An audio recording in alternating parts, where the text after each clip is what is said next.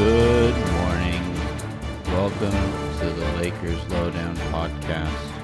I'm Anthony Irwin, and I'm exhibiting the same level of energy as the Lakers have all preseason. I'm not actually going to talk like that in the entire show.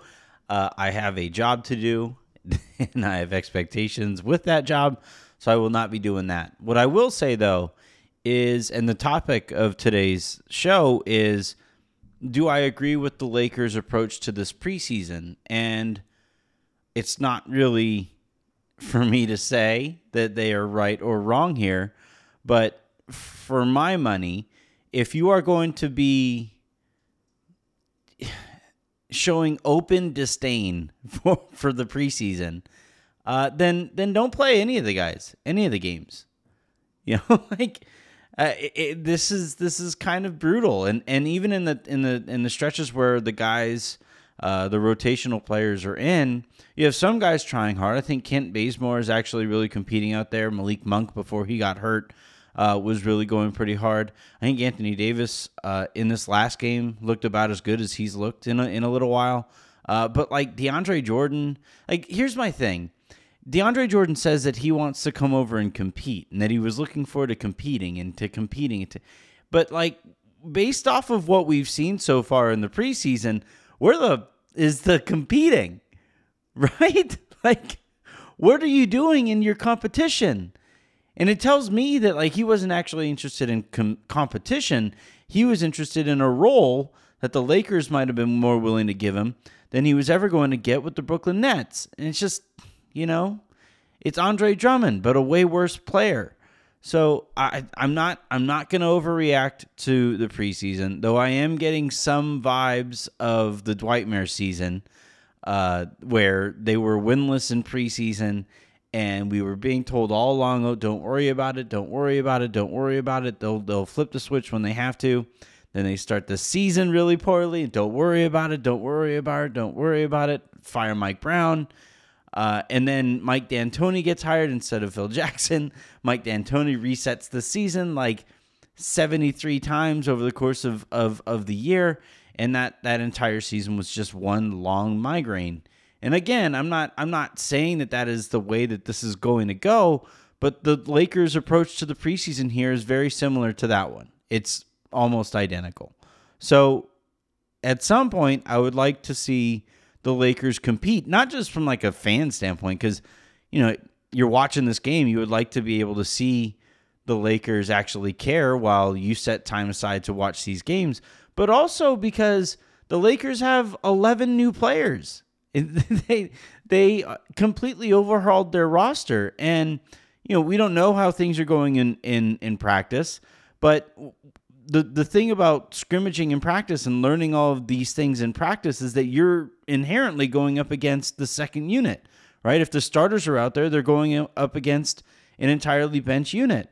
And the nice thing about the preseason is that you get to see your starters against other starters and just see how you measure up, see what you got to work on. Iron out the kinks. Poor Russell Westbrook. I think he just had another turnover right now. So, again, I'm not going to completely overreact. I think the Lakers have plenty of time to figure some of this stuff out. It's going to be a long season, but I think their approach to this preseason is a misstep. It's not the way that I would have gone about this. Not having LeBron, Russ, and Anthony Davis play any game time minutes to this point is I think not wise. Now we'll see. The Lakers have a couple more preseason games, and maybe they altered their approach here, and we do get LeBron and AD and Russ all out there together. But if we don't, I think it would be a clear mistake, not a giant one, not something that completely ruins their chances of doing anything in the regular season or for the entirety of this next year. But I think it's the kind of thing that you might look back on and say, man, it would have been nice to to iron out some of these wrinkles a little bit earlier than they did. Some other things to pay attention to here. Malik Monk strained his groin. And in typical Lakers fashion, they waited to the absolute last moment to let anybody know about it.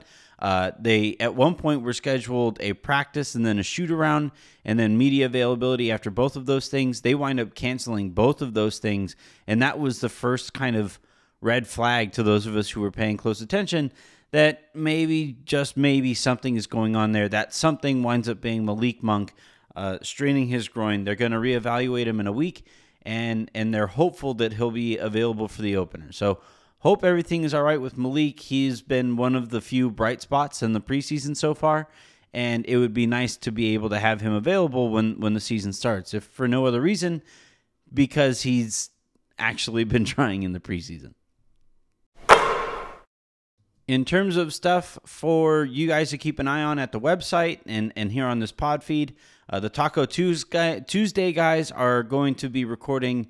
They recorded after this, or they're going to be recording tomorrow, being Monday, or today, as you guys are listening to this. The Can You Dig It guys, I believe, recorded a show after the preseason game, so you'll have that to listen to this episode, and then we have a really fun week ahead for you guys. I don't want to jinx it because of how fun a week it might be, so we'll just let that be right there. Let that sit right there. But until tomorrow, I'm Anthony Irwin saying have a good one and try harder, Lakers. Come on.